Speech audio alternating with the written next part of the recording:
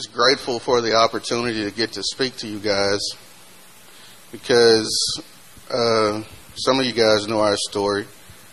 Like Brother Donald said, we were trying to have a baby and couldn't. And this wasn't a 1 week, 2 week, 1 month, 2 month, 1 year, 2 year process. It was half a decade. Now that I think about it. Thanks, sugar. And so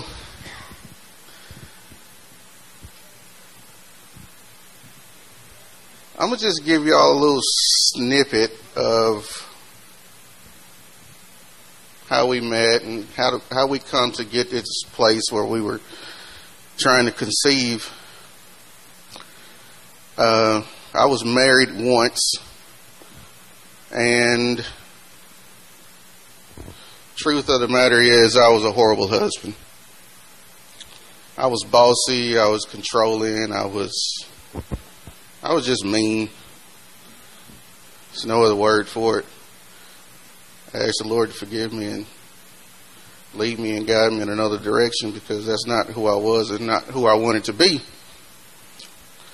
And I was arrogant, immature. Got married when I was 19. Felt like because if I was a good provider, that I was a good husband. And that wasn't the case. So needless to say, she left. I don't blame her. I would have left me too if I could. But I don't live in the past. That's neither here nor there.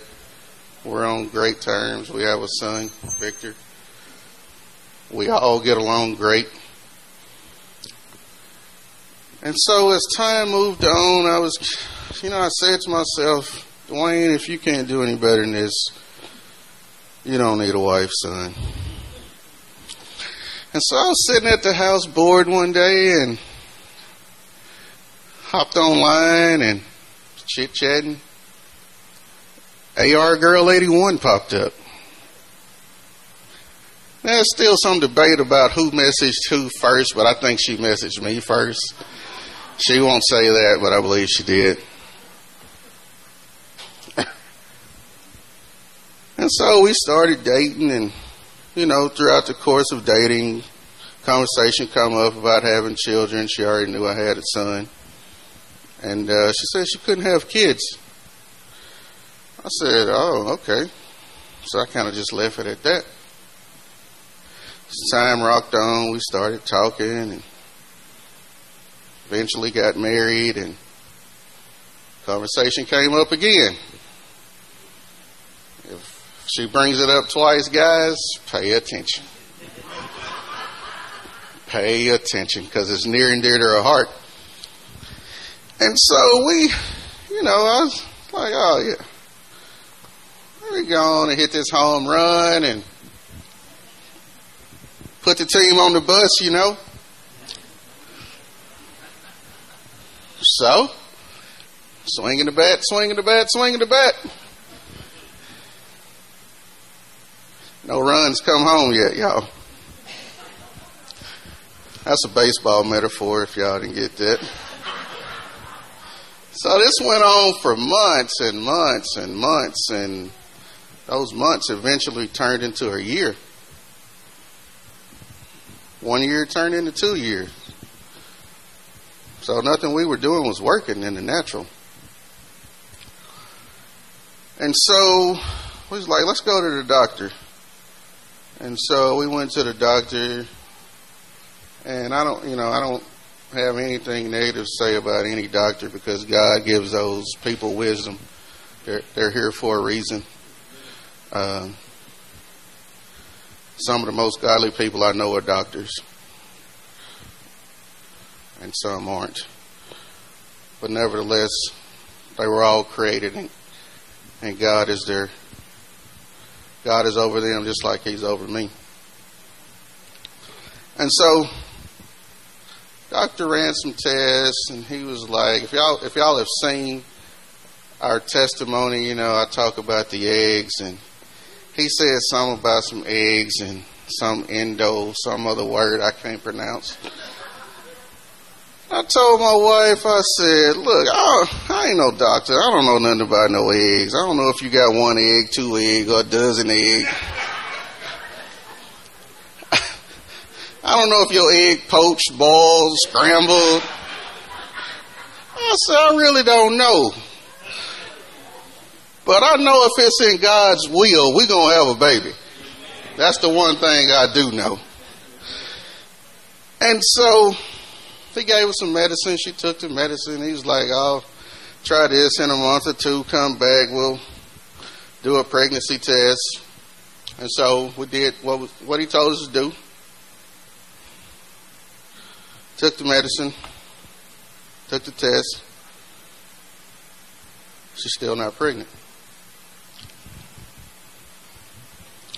I was like, you got anything else, Doc? And he said, take this shot. This wasn't no ordinary shot, y'all. This shot was $1,200. I said, how many of these bad boys we going to have to take?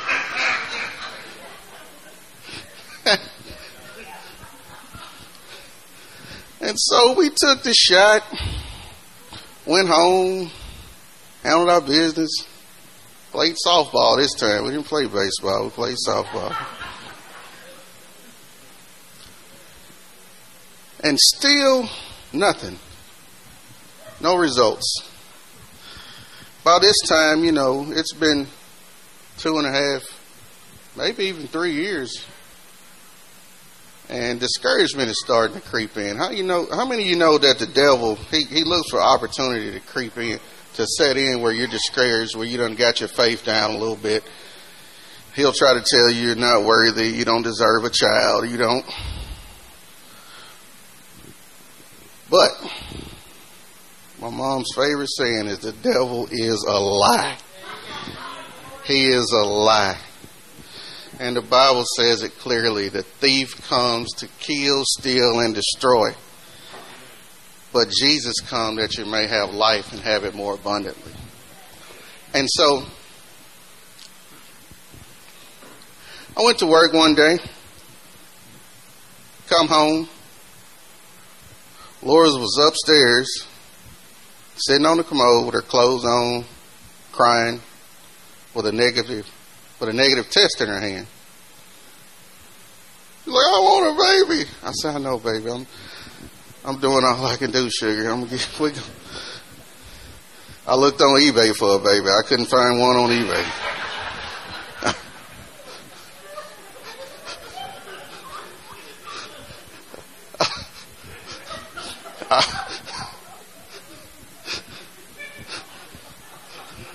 I Googled it. How much is a baby? This little Chinese baby popped up. $18,000.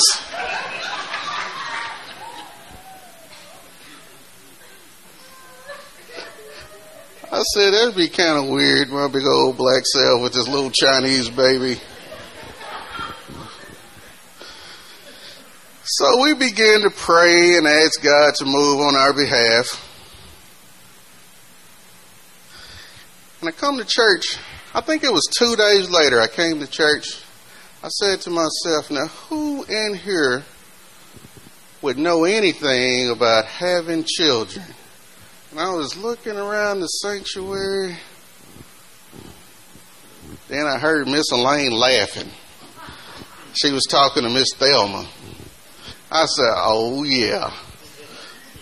They got 11 between them. They know something. At least Pastor Jerry and Brother Donald know something. Somebody knows something. And so I went up and asked Miss Elaine out to church. I said, hey, Miss Elaine, we've been trying to get pregnant and we have yet to conceive. You got any advice for us? And without hesitation, she didn't even give it a second thought. She said, and I quote, y'all need to come to our prayer class. I was thinking, she was going to do a flip, throw something up in the air, spin around 3 times and catch it. But she said, y'all need to come to our prayer class. I said, when is it? She said, on Tuesday nights. And so we made room in our schedule, started coming to prayer class. Brother Donald and Miss Thelma would pray for us, anoint us with oil, and stand and believe. And that's what I'm telling you. It's just good to be with other believers. And it wasn't just them. It was Miss Gloria. I don't know if she's in here. Miss Cheryl, Miss Sharon. I will forever be in y'all's debt, because I just feel like you guys help us get over that hump that we were needing to get over. And you did it just by simply praying and believing with us. And in this prayer class, as they started to pray for us, we started to pray for others, and they would hand out this list, and we would just go down the list. And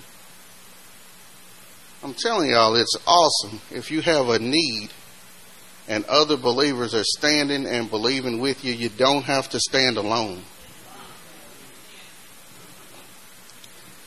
And when we began to shift our focus from our needs to other needs, I just feel like the stronghold was broken.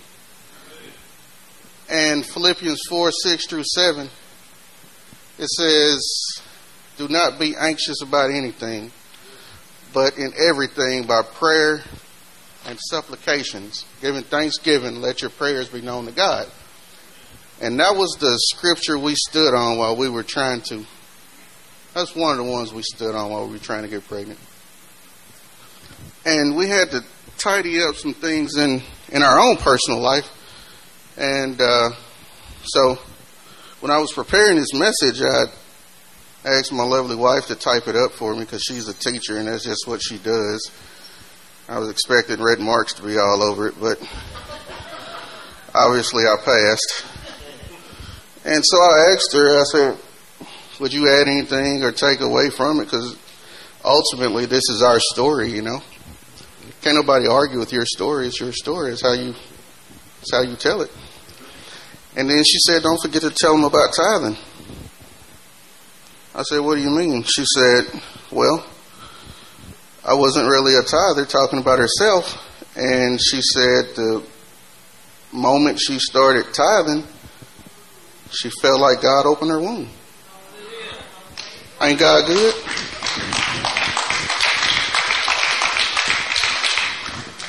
And so she's still kind of tight now. Don't let her fool you. I've always been generous. If you come over to the house, you're going to leave with something. A TV, a Civil War bullet, a arrowhead, something. I'm going to give somebody something so maybe they'll remember me. Anyway, we were doing the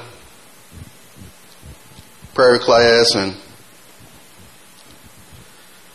finally the Holy Spirit just, you get this unction saying, hey, everything's okay. I got you, big dog.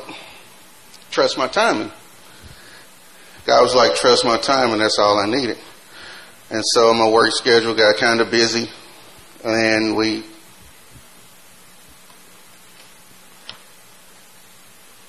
kept doing what we needed to do on our end.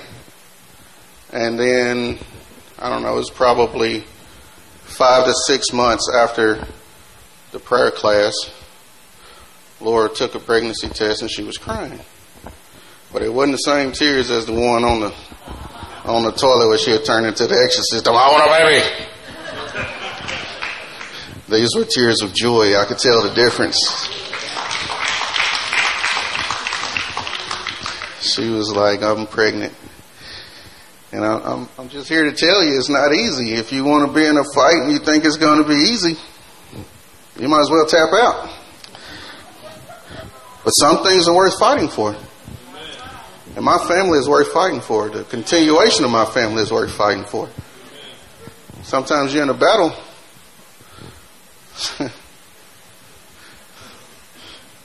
Hey, when God blesses you, God knows how to bless you. And so, every morning I get ready to leave, I kiss my wife and my little girl because I'm just so grateful and thankful that He's allowed me an opportunity to have a family again. And sometimes, like I said, you got to fight, no matter it's for your children, your wife, your marriage, your church. You might even have to fight for your peace and your joy. You have to fight for love. No matter what it is, you got to be willing to fight. You got to roll your sleeves up, look the devil in his face, say you don't mess with the wrong one, and let him have it. Let him have it. Don't stop fighting until you get your victory. Don't stop.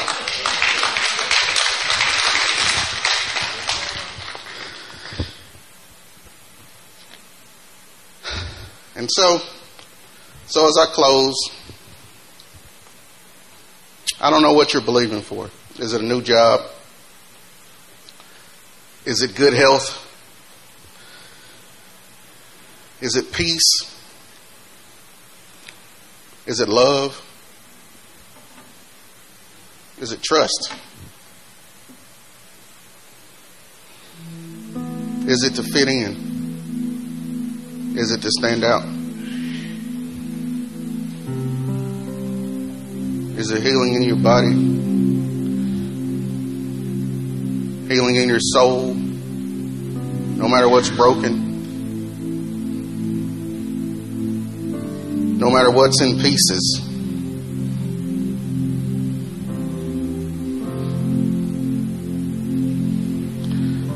Our Lord and Savior paid the price for it. He died for it. He shed His blood for everything I've talked about tonight. All we have to do is receive.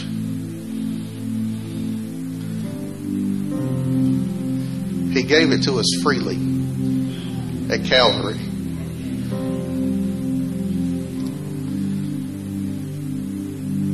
Even if you've messed up in the past, the blood can wash you and make you clean. It has washed you. Even if you didn't get it right the first time, God is still faithful. He's awesome. He's sovereign. He's almighty, all-knowing. He's an all-consuming fire. He's my friend. He's my healer. He's my confidant. So, Lord, I just want to say thank you. Thank you, Lord, from the bottom of my heart. Thank you for all that you've done, doing, and going to do. Lord, I love you. And there is none other like you, Father. All my faith, all my hope, and all my trust is in you, oh God. Thank you for your goodness. Even when we don't realize it, Father, I just thank you for your goodness and your mercy and your loving kindness, Lord. Father God, I ask that something I said here tonight, Father God, will be used. Used to lift your kingdom, God. Used to touch the next generation, Father God. Father God, we just thank you for your word. The word of God will never pass away because you said it. Thank you, Lord. If you have a need, if you want the Lord to touch some area of your life, the altars are open.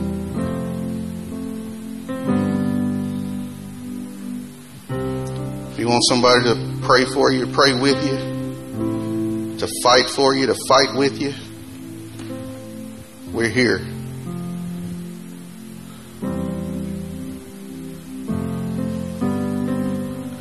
we're here. Thank you, Lord.